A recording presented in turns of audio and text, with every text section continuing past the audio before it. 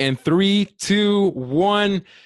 You are listening to the Real Spicy Podcast. Thank you so much. We got another episode, great episode coming up. I think every week I say we have a great episode. I'm just having a lot of fun with these, to be honest, guys. But this week, we're taking things a little bit more serious. For the most part, I'm pretty comedic in a lot of things that I do. But this week, I'm taking this a little bit more serious. We have an incredible guest. A guest who is in her second year of med school.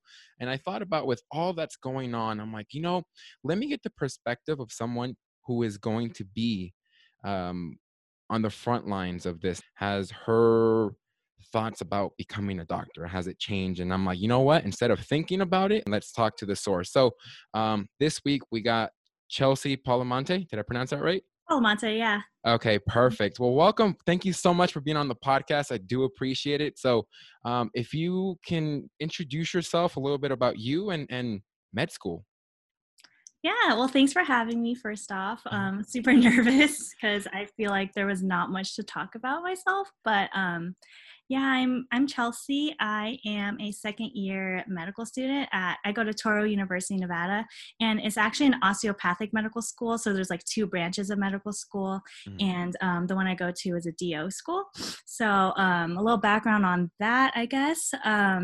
It's kind of, it branched off of like the traditional MD school, just because I guess the founder saw medicine and was like, we could do better. So he kind of wanted to like push the principle of like a person like treating them as a whole, not just with their symptoms.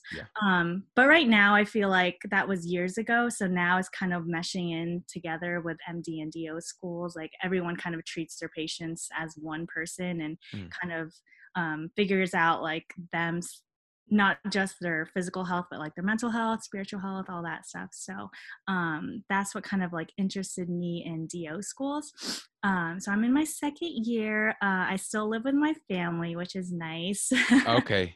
Yeah, so I'm here at home. And yeah.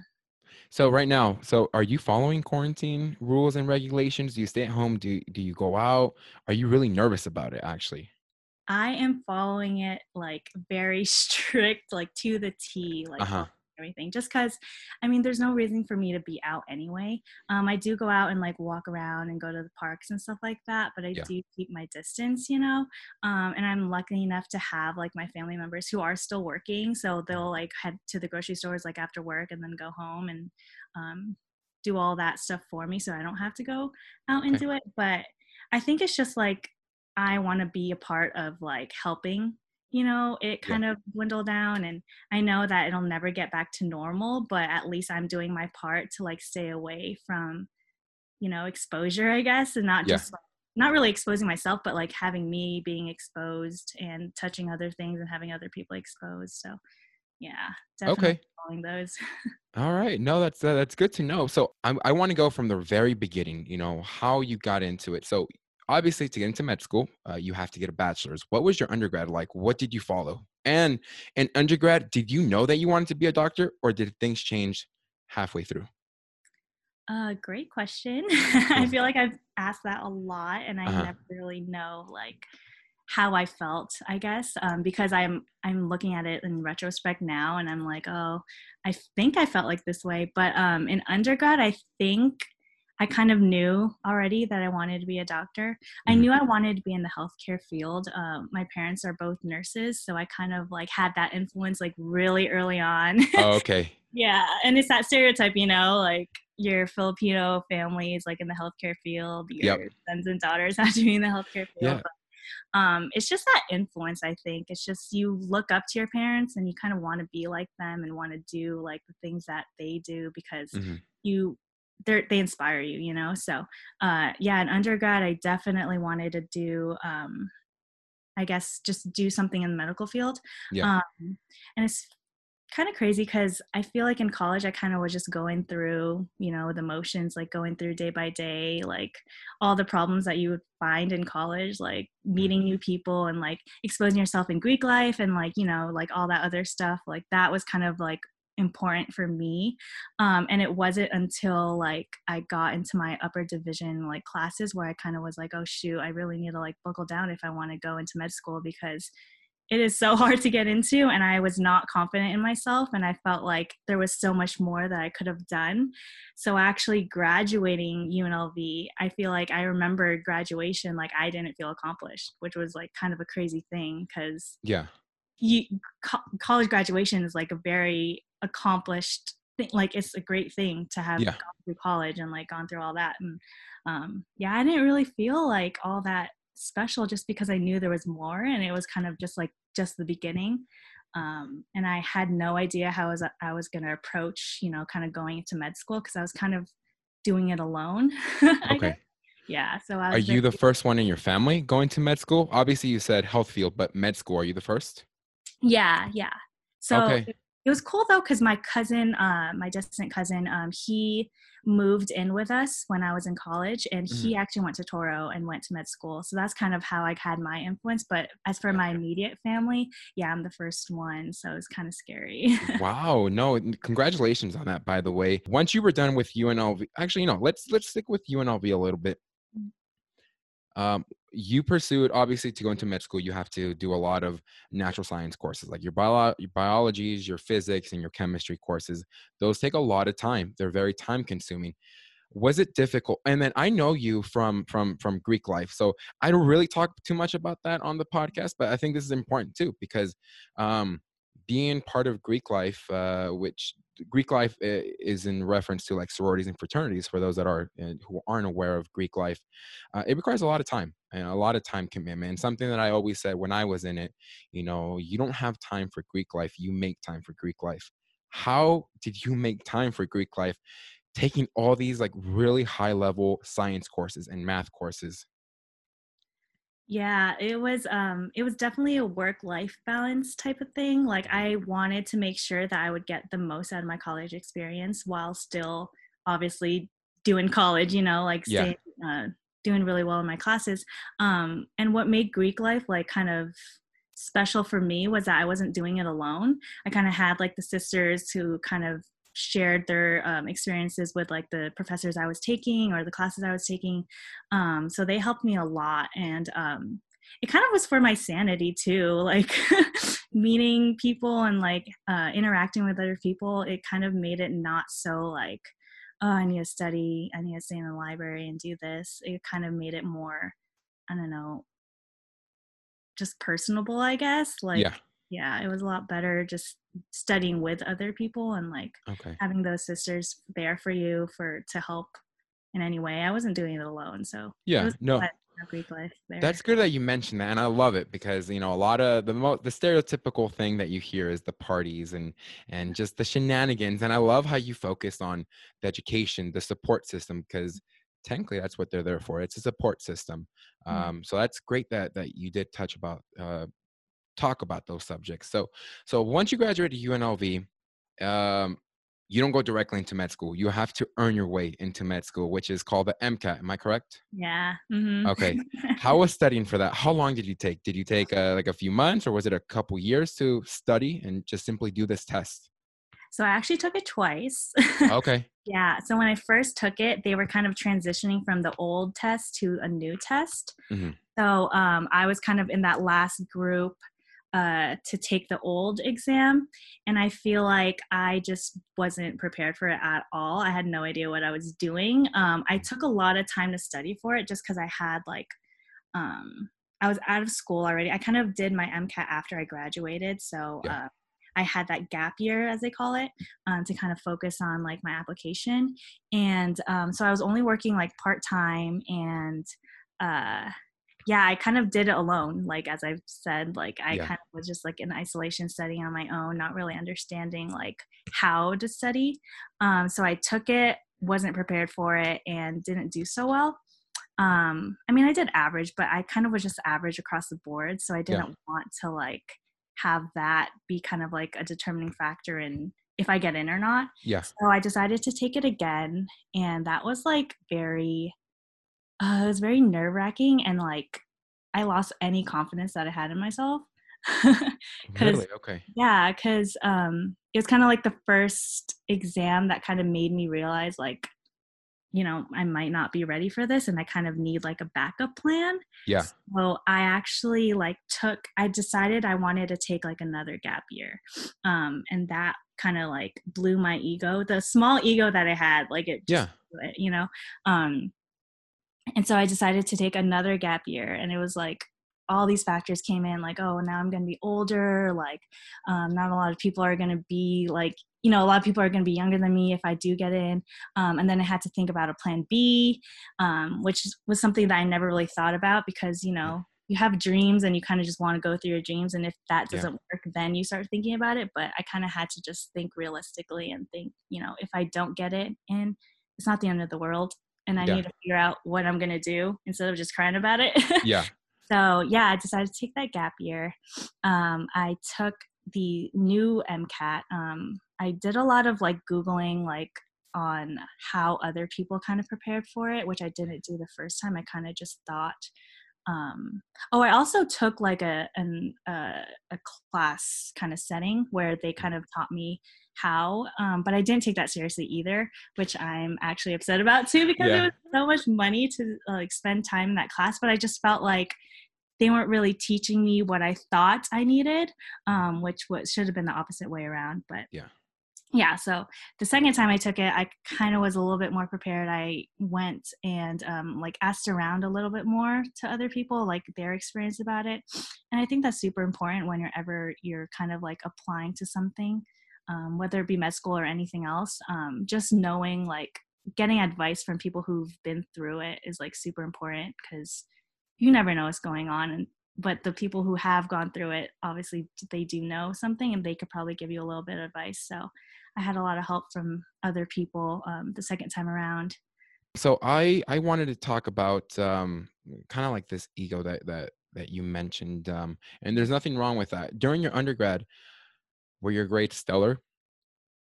Um, See, I don't know because I feel like they were above average, Hmm. but they weren't stellar in like the sense that I felt like I could get in anywhere I wanted to. I just Yeah. thought I was an average person.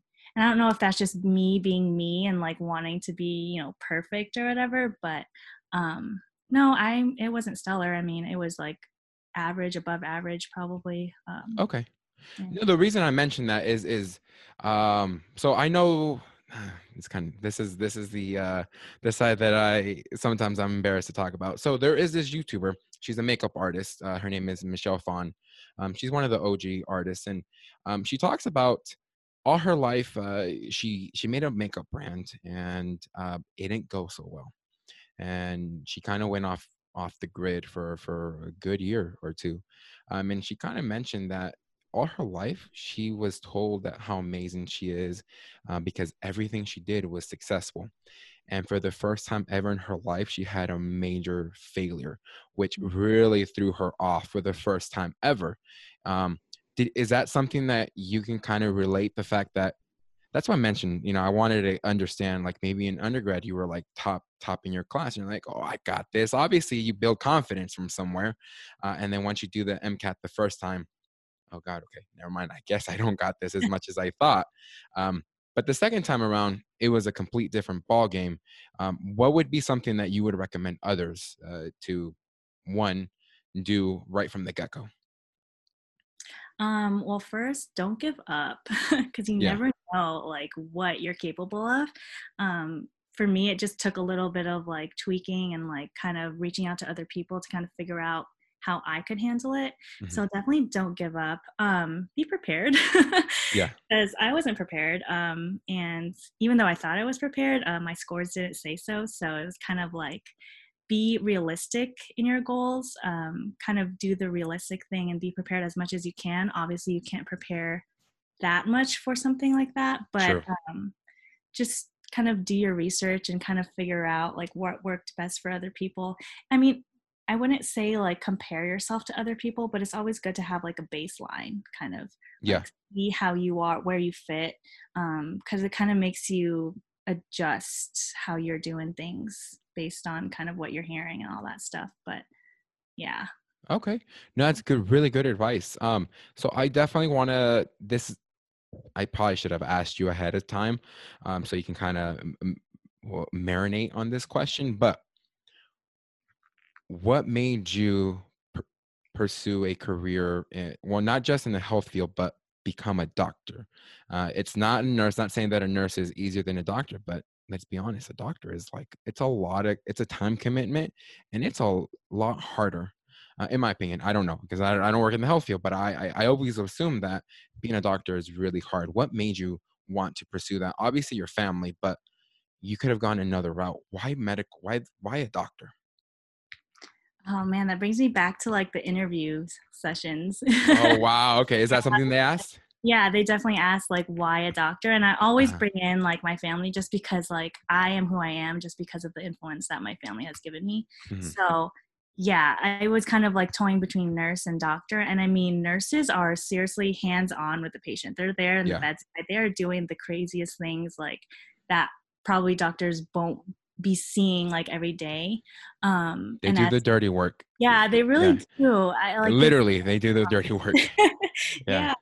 yeah. So it was kind of like for me, it was kind of deciding between that or kind of just being involved in everything about the patient, which I Mhm. kind of liked, and also kind of being a leader in the sense that I can kind of run, my practice if I do have like my own practice, kind of how I want it to, and I wanted to push kind of preventative medicine, making sure that like people know how to take care of their health early on so that they don't come 60 years old and they're like, oh, they have all these diseases and things that is kind of not really too late to fix, because I don't think it's ever too late to fix, but Yeah. things that if they understood like how it benefited their health earlier on, it probably wouldn't have gotten to that point. So I really wanted to push like preventative medicine, and Mhm. I do still want to be like very close to my patients in the future. Like I Yeah. think having that relationship with people is just like you can't replace that, whether it's being a nurse or being a doctor. So, but yeah, that leadership role and kind of like being able to know all aspects of that patient's life and kind of figure out, it's kind of like problem solving, like Mhm. uh, gonna have to put all the pieces in the puzzle together with that patient and kind of figure out like what they need, kind of like, yeah. Yeah. So your goal is more to become proactive instead of reactive, right? Sure, yeah. Yeah.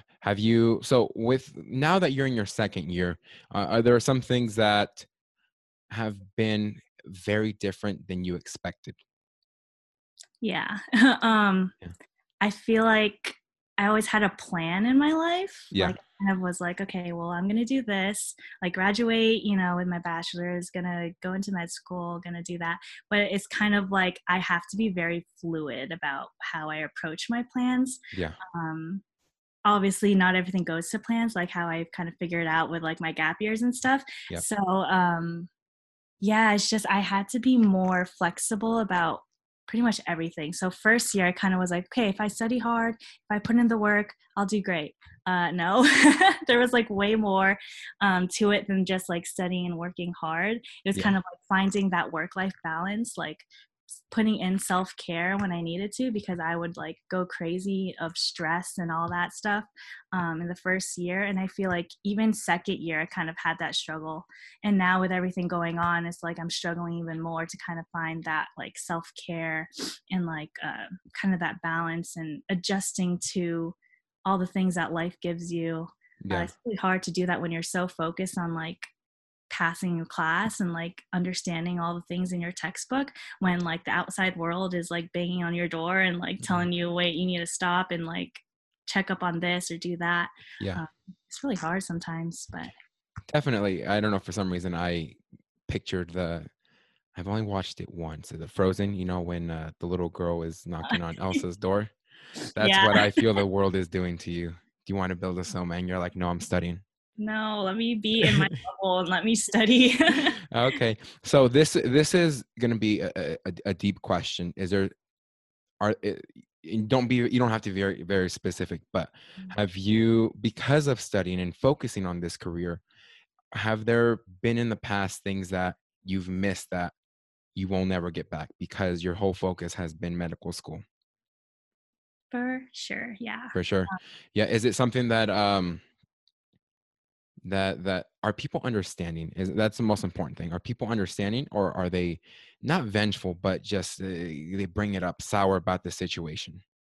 Well, I'm lucky enough to have like really good supportive people in my life that Hmm. don't like hate on me for like missing their birthday party or going out to dinner or something like that.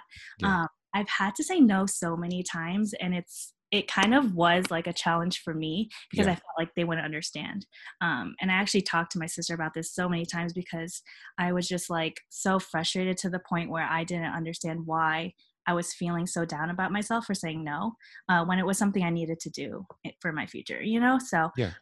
but yeah, I mean, I missed my little sister's graduation, college graduation at UNLV because I had to Uh-huh. study for finals. Like, that's something I would never, like, I can never get back. But she was so good about it. She was so, like, I mean, she would like banter with me about it, like, oh, you missed my graduation, blah, blah, blah. But it wasn't anything that she hated me for. Yeah. I kind of just hated myself for that, but I knew that it was kind of what I had to do.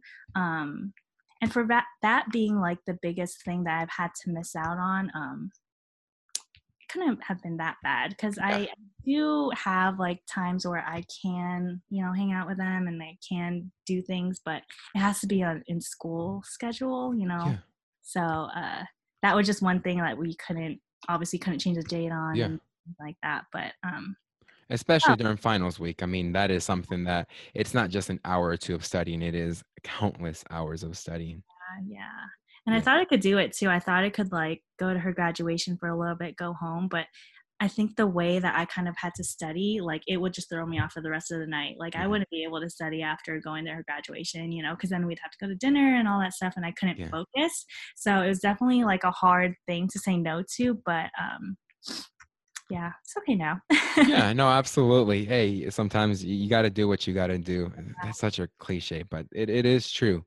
It is true. So now this is the portion that we kind of get a little serious. So um, I think this whole pandemic has changed the ballgame for a lot of people. The medical field, first responders, people at the store, just you name it, it's changed the ballgame. The restaurants, anything and everything. Um, with this whole pandemic going on, COVID-19, has it changed your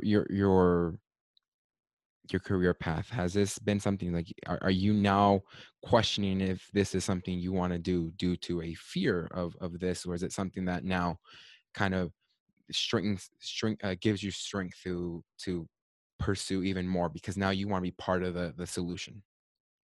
Yeah, it definitely made me strengthen my goals into becoming a doctor. Okay. I think with everything going on, it's like, I don't know, there's just a lot of mistrust, you know, and it's Yeah. just like not no, it doesn't seem like people know who to go to when a national pandemic like this happens. Yeah. And I feel like going into the healthcare field and being part of that, like, you know, the front lines of it, it kind of seems like that's just something I need to do. Like, Yeah. I don't know, it just sounds weird saying that, but Yeah. yeah, that I that don't that right there, and there's nothing wrong with it. I love it because you have a hero's mentality, and I think that's what medical people in the medical field should have, a hero's mentality, not like a vigilante hero, but I mean like I'm here to help the people, and the fact that you are becoming a doctor or in the works of becoming a doctor, you have that mentality. That's incredible. I can't wait for you to become a doctor because that's the mentality that I personally think we need in the health field. Yeah. So with that being with the whole Corona thing, so or COVID, I think Hispanics and the Asian community we're very similar, especially. Oh, but you do come from a very well educated family. But I can only imagine those um, that may not be educated ask you about coronavirus, like because you are becoming a doctor now they assume like, oh, she's gonna become a doctor, she technically is a doctor. Do you get a lot of that from family members? not for family members. Uh-huh. I guess I get it from like just people online, I guess. I don't know. Uh-huh. My boyfriend asked me a lot of questions about it just because Yeah. like he just knows that I guess he knows that I'm like always like looking into it and stuff like that. Yeah. But when we discuss it, it's kind of like he kind of like shows me an article and he's like, "Is this true?" I'm like, "I don't know if it's true. Like, did you read it? Like, where's it from? Is it from like a credible source or whatever?" But Uh-huh. even then, like, even being like in that background that I have with like science and stuff, like, I don't know half of what's going on, Yeah. and I feel like the people researching it, they still don't know what's going on. So it's kind of like, I don't know, who do you trust? Like the Very media. true. With all this going on, it's very, everything is changing. Everything is being updated, and the fact that it's so unknown, it makes it very difficult to kind of have the right information, especially nowadays with media. Who's trying to get to the information first? Whether the information is correct, it's not being fact checked. Now that you are 2 years away from being able to practice, is this on the back of your mind of having a little bit more, being a little bit more cautious, or having a little bit more fear? Is this something that has changed the way that you will practice? And also, has it changed the way that education is being taught? So for the first part of the question, Hmm. I think it has changed like how I feel like healthcare is just going to be like. Hmm. There's a lot of people who, like I said, who are like mistrustful and don't really know like who to trust. So I think like that's kind of like a big thing that I want to make sure that I'm gonna do for my future patients is having their trust. Yeah. Because it's like there's a lot of unknowns about medicine and science and all that. So by being a doctor or like any healthcare professional, people are going to go to you for advice. So if I don't know that advice, I mean, at least I would know like where they could get the advice. Hmm. So I know that I'm not going to know everything, but just to have that trust in my patient that they could come to me for advice and, look up to me in the sense that like I'm doing what I can to make sure that they're okay. Yeah. Um, that's pretty much what I want to do and make sure that I'm going to do in the future. And for the second part, I actually forgot what you said. Could you repeat the second part of that? Yeah. So, has it changed the way that your education is being taught? Yeah, so since I'm in my second year, it's kind of just it was all like in classroom stuff, with Hmm. a few like clinical stuff here and there where I had like actors become patients and I had to kind of go through what I would do in that sense. Yeah. So the whole touching other people and doing that has totally just been canceled. So it wasn't much of a change for me just because I could just easily open up my book and do practice questions on my own, and I didn't Hmm. really need faculty to kind of teach me how to do that.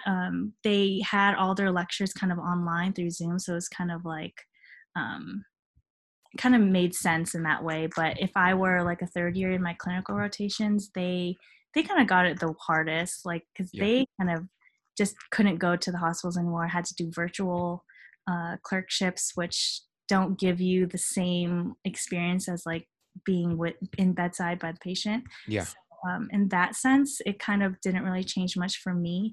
I am in an osteopathic medical school, so Hmm. in addition to what the MD counterparts have to do, I have to do 200 additional hours of what's called OMM, and that's like hands-on stuff, hands-on diagnosis, kind of figuring out what's going on with the patient's body, like the muscle skeletal system, Yeah.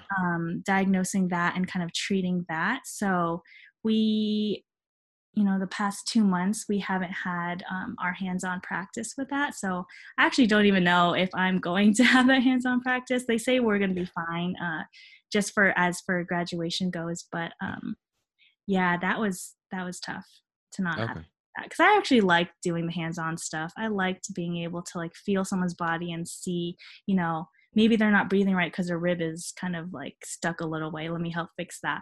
Yeah. Um, so doing those kind of hands-on things and kind of seeing results kind of almost right away was really interesting, and I liked that part of it. But not having to do that kind of sucked. It takes away from the experience as a whole. Yeah. Um, Having that. So the the next one, and I know we kind of discussed it, and it's not very. You kind of mentioned that it's not very prevalent, but before we went live, I mentioned that some of our political leaders have given blanket statements about Asians, um, which has caused a lot of how would I say it? Just racial tensions, especially against the Asian community, and vice versa. Like I've also read online that in China, um, it's been a reverse. They've discriminated the African American. Oh, well, they're not African over there. I guess you would just say the black people over there. They have been discriminated in China, while the Chinese here, or the Asians, um, have been discriminated. Have you seen personally the effects of these strong words made by our political leaders, or just even just social media? I think social media is a big push to it too. Um, the ignorant people, I wouldn't say the dumb people. Sometimes they don't know and they're just ignorant, but they, teachers their own by statements that are made. Have you been a witness to it? No, well, I've been lucky enough to not have been exposed out there to Uh-huh. like have anything like that happen to me, or I haven't even witnessed anything directly. At first, I thought it was just because Las Vegas is a kind of diverse community. There's a lot Yeah. of people here, so it's kind of not, you don't see that as often. Yeah. But obviously, just because I don't see it happening to me or witnessing it firsthand, is that doesn't mean it's not going on. um, and so I don't know, it's just social media. Sometimes it could be a good thing and sometimes it could be a bad thing, like you have to be careful about like what you're putting on social media. And it's like, is that influence a positive influence? Is it like Mm. spreading kindness or whatever, or is it just spreading hate? Yeah. Definitely. Yeah. I mean, and the reason I mentioned it too is just because it's, to me, it's kind of sad. I think in a time of need now, I think we should all be united and not put the blame on people. Instead of putting the blame, we should be working towards a common purpose, which is finding a cure, or, um, correct me on this, flatlining the curve, right? Yeah, flattening the curve. Yeah. Yeah, sorry, flattening the curve. I've been hearing a lot. I was like, again, I hear it, but sometimes I don't understand it. So, Yeah. but I know when you flatten the curve, that means that Corona is, you know, are you able to explain a little bit about that? I think like what people were saying with flattening the curve, it was like Mm, when it first kind of spread out and became a pandemic, it mhm, was a big deal because it was kind of like a virus or a strain of a virus that wasn't really known. So a lot of, I guess, researchers and immunologists were kind of looking at it and saying, from what other coronaviruses like SARS and MERS, mm, what other coronaviruses had, this is kind of what we need to prepare for. But this wasn't like that, I guess. So I think yeah, flattening the curve was kind of like just to be safe and like prepare for what's to come. We need to make sure that the hospitals aren't overwhelmed. yeah, So that's why, I mean, the only thing we could do is really like distance yourself from people, because then you won't be transmitting the disease. But I feel like that should just be like kind of like, I mean, am in no position to like make, mm, these are just my opinions, yeah, but I feel like it should be like kind of like um an ongoing thing where you kind of see, okay, is this working? And if it is working, what can we do next? yeah, Instead of just saying like it's either one thing or the other, like go outside or don't go outside. It yeah, shouldn't be like that. There's a lot of gray area. yeah. And so it's kind of like, and each place is different. Like each place, like Las Vegas is a very pop, I don't, how to say, Populated. yeah, Yeah. populated community, like it's like a lot of people. Uh-huh. But compared to like rural areas, so they might not have the same numbers as we do. So Mhm. um, yeah, that was a whole deal with flattening the curve, is so that the hospitals and stuff wouldn't be overwhelmed because they didn't have the resources really to kind of fight what was going on. Yeah, which is, I mean, it could have been worse, but even now, I mean, they're super overwhelmed. What's the one thing that you miss with that, since going in quarantine, that you haven't been able to do? Going out to eat at restaurants and like, because that's how I catch up with friends. I Uh-huh. don't really see my friends that often anyway, just because I feel like I've always just been so busy. But like, that's the one thing that we could like go to a restaurant, have a drink, happy hour or whatever, and just like hang out and catch up. That's Yeah. what I miss most, I think. Like everything else, I don't know, It's whatever, right? but Yeah. I miss that. Yeah. No, I definitely can kind of relate to that. I think for me, it's not just the fact of going out. Because sometimes I feel like I'm a loner because I do things by myself, but I think just going to events is the one thing that I miss, like sports events or even concerts. But that's gonna change too. Like, we had EDC was supposed to be this past weekend. Oh, okay. Think Coachella didn't happen either, and all these music festivals. I wonder how that's gonna change because there's hundreds of thousands of people there. Yeah. Yeah, and you mentioned it too, sports. I totally forgot. Like, it's just been like what, 2 months without sports? Like, it's Yeah. kind of like crazy. Yeah. It's so weird, but it's kind of given people, from what I noticed, people go out now, not to hang out, but there's been a lot of like recreational activities going on. So I bike quite a bit, um, and so I've been going to these parks for some time now, and ever since quarantine happened, new people have shown up. Like, who are you? Like, I felt like I was territorial over my park. Who are you? Who invited you? Like, you Yeah. never came here before. I'm like, oh wow. And then the more that quarantine happened, the more packed it got, which is so strange. But it seems like more people are actually exploring the outside instead of just hanging out, but they're like going on hikes. They're going on long walks around the neighborhood. It's become very homey, Mhm. I don't know if that's a word, but it's become very homey Yeah. in a sense. Yeah. And I hope that never changed. Like people going outside, going to the parks and stuff. Like, that's a good thing. And it's crazy because now I know my neighbors too. Like, I see my neighbors a lot more often. It's so Yep. crazy. Yeah, now it's no longer of hey, how's it going? It's like, hey, Chelsea, how are you? Do you know my name? Right. That's how it is. Like, hey, Gil, when did I give you my name? Like, but Yeah. it's so awesome that things, there's always pros and cons to everything, and the fact that you and I are kind of talking about the pros of this is incredible because all I see on social media is the negativity from it. Definitely. So with all that being said, when are you going to be a doctor? Oh man. Projected timeline. No, so I have 2 years left, Okay. I graduate, but it's not even over after that. I still have to go through my residency training. So, depending on what I wanna do, Mhm. so right now I kind of always have wanted to do primary care and do, like, pediatrics or something. Uh-huh. So that's like a kind of like a 3-year program or 3-year training.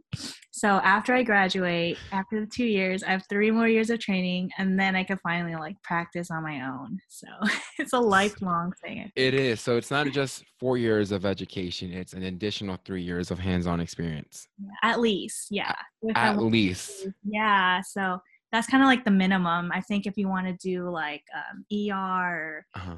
just, like, other any type of primary care starts off 3 years, and then if you wanna, then, specialize, then it's kinda like 5 to 7 years. So for me, I kinda wanna just be done after 3 years. Hopefully, that's how it'll work, but Yeah. Wow, that's okay. I did not know that. I just thought, like, hey, once you're done, congratulations. Here's your robe, and now you're a doctor. yeah, there's still so much to learn, and I feel like even just from talking to, like, other people, Hmm.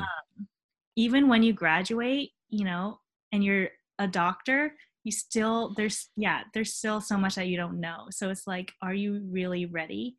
So it's kind of scary thinking that way because it's like, oh, I'm going to be graduating. People are going to call me a doctor, but I have no idea what's going on. I Oh my still need the God. training. So I think that's kind of like a good thing that I'm getting the training because then it'll be like more in depth of what I want to do than just like graduate and be like, hey, time to help people. This is more like a personal experience. So something I noticed, and it's changed, which is great. Um, there used to be not a pandemic. I think it was called the word is an epidemic on painkillers, which was opioids. Mhm. Opioids. Have things changed in the pharmaceutical world as far as regulation of these things? Has that been something that has been heavily pushed in your curriculum about opioids or anything that addictive substances? Oh, for sure. Yeah, that's very, very like an important topic Uh-huh. that people. Well, I kind of went to like an opioid council where it was just like a bunch of people. It was like nursing students, senators, like like lawyers and all that stuff. It was just all they all came together in like I think it was like the police headquarters, Yeah. all kind of wanted to just push like the, you know, the opioid or epidemic. Yeah. Yeah. How bad the opioid prescription problem has become and like what can we do about it. So it's cool seeing like lawyers and like other politicians and like nursing students kind of their ideas on like how serious the opioid crisis is. Yeah. And yeah, so that's pushed in school all the time, you know, just like opioid abuse and like how to detect it and like what Yeah. can you do about it, and not over prescribing, of course. Yeah.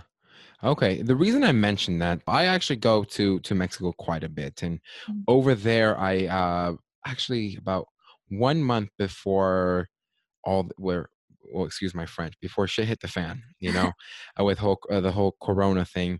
I went to Mexico. I go there once a month, and I'm like, you know what? Let me get some Z-Paks just in case, Mm. which is an antibiotic, usually a respiratory antibiotic. So I go to the pharmacy because normally over there you can just pick it up. You don't really need prescriptions. So I asked for one, and they said we can't give you that. And it threw me off because they said that in Mexico they have a problem with people self-diagnosing themselves and then self-prescribing antibiotics, which means that they build an antibody. So once they go back to the hospital, it has no effect on them because they've already built these antibodies. And they said, "Are you from America?" I was like, "Yeah." "Oh, you guys have drug issues.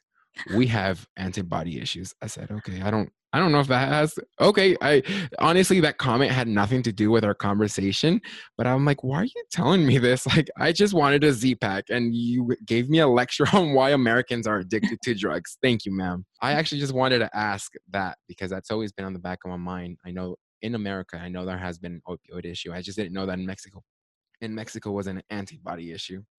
Yeah. Well, even here, like they push like not prescribing antibiotics, Hmm. like for anything, like there's specific antibiotics because you will form a resistance to it and it won't work. Hmm. And the bugs change, like they'll evolve and like so the you know the drugs that worked for them in the past like won't work for them in the future if you keep taking the antibiotics. So yeah, that's crazy how in Mexico they even said that. In other countries, they're not very fond of Americans, so I usually lie. Where do you say That you're from? so when I go to Mexico, I can't get away with it. Because normally, if I go, so when I went to like Europe, a lot of the countries over there, I just said I was from Mexico. I speak Oh. Spanish. No one questioned it, and they thought it was incredible. Mm. When I go to Mexico, I once lied and I said, "Oh, I'm from Baja." And they asked questions and they're like, "You don't really talk like they do." I said, "Oh, it's because Baja, which is like TJ, it's really close to the US. So I moved back to the US at a young age." They're like, "Oh, that makes sense. So you're pretty much American." Yeah. Yeah, yeah. I'm like, damn, okay, this guy caught my lie. I'm not gonna fake it. But in Europe, no, they loved it. "Oh, I'm from Mexico." No questions asked. I'm like, Mhm. wow, thank you. And they thought it was so cool. "Do you know how to speak Spanish?" I do. "Can you speak it to me?" "Yeah." And then I would speak, and they thought it would be really cool. Um, but it's a little bit different for each country. I just low Yeah. key though, they don't like Americans. I don't know why. Yeah. Cool. Well, I think we hit the time limit on this. And in the beginning, you're like, "I don't know if I'm gonna be able to talk." You were so nervous. You did incredible. It was perfect. It was pretty much everything that I wanted to know from a medical student's perspective and your perspective. I know you kind of wanted to refer me to something else. Honestly, I don't really care about those people because I don't know them and I don't know their story. And I knew your story. I was like, I gotta share her story because it's really interesting, especially right now. All of this, um, some people want to be involved in the health field. Others are kind of deterred by it. They're kind of fearful for it. So I kind of wanted to get a more ask the source, who's in it right now or in the process of being in it. I do want to thank you so much for taking the time. I know you're super busy. Um, it's not finals week, is it? No, I'm just studying for board Okay. a month. Yeah. Okay, cool, cool. Well, I want to thank you so much for being on the podcast. I do appreciate that, and I think I'm gonna sign off. For those that are listening, or actually for those that are watching, make sure you smash that like button, comment down below, or if you're listening on Apple, Spotify, and Google, thank you so much. Make sure you give us 5 stars on Apple. and comment. And on that, I'm out.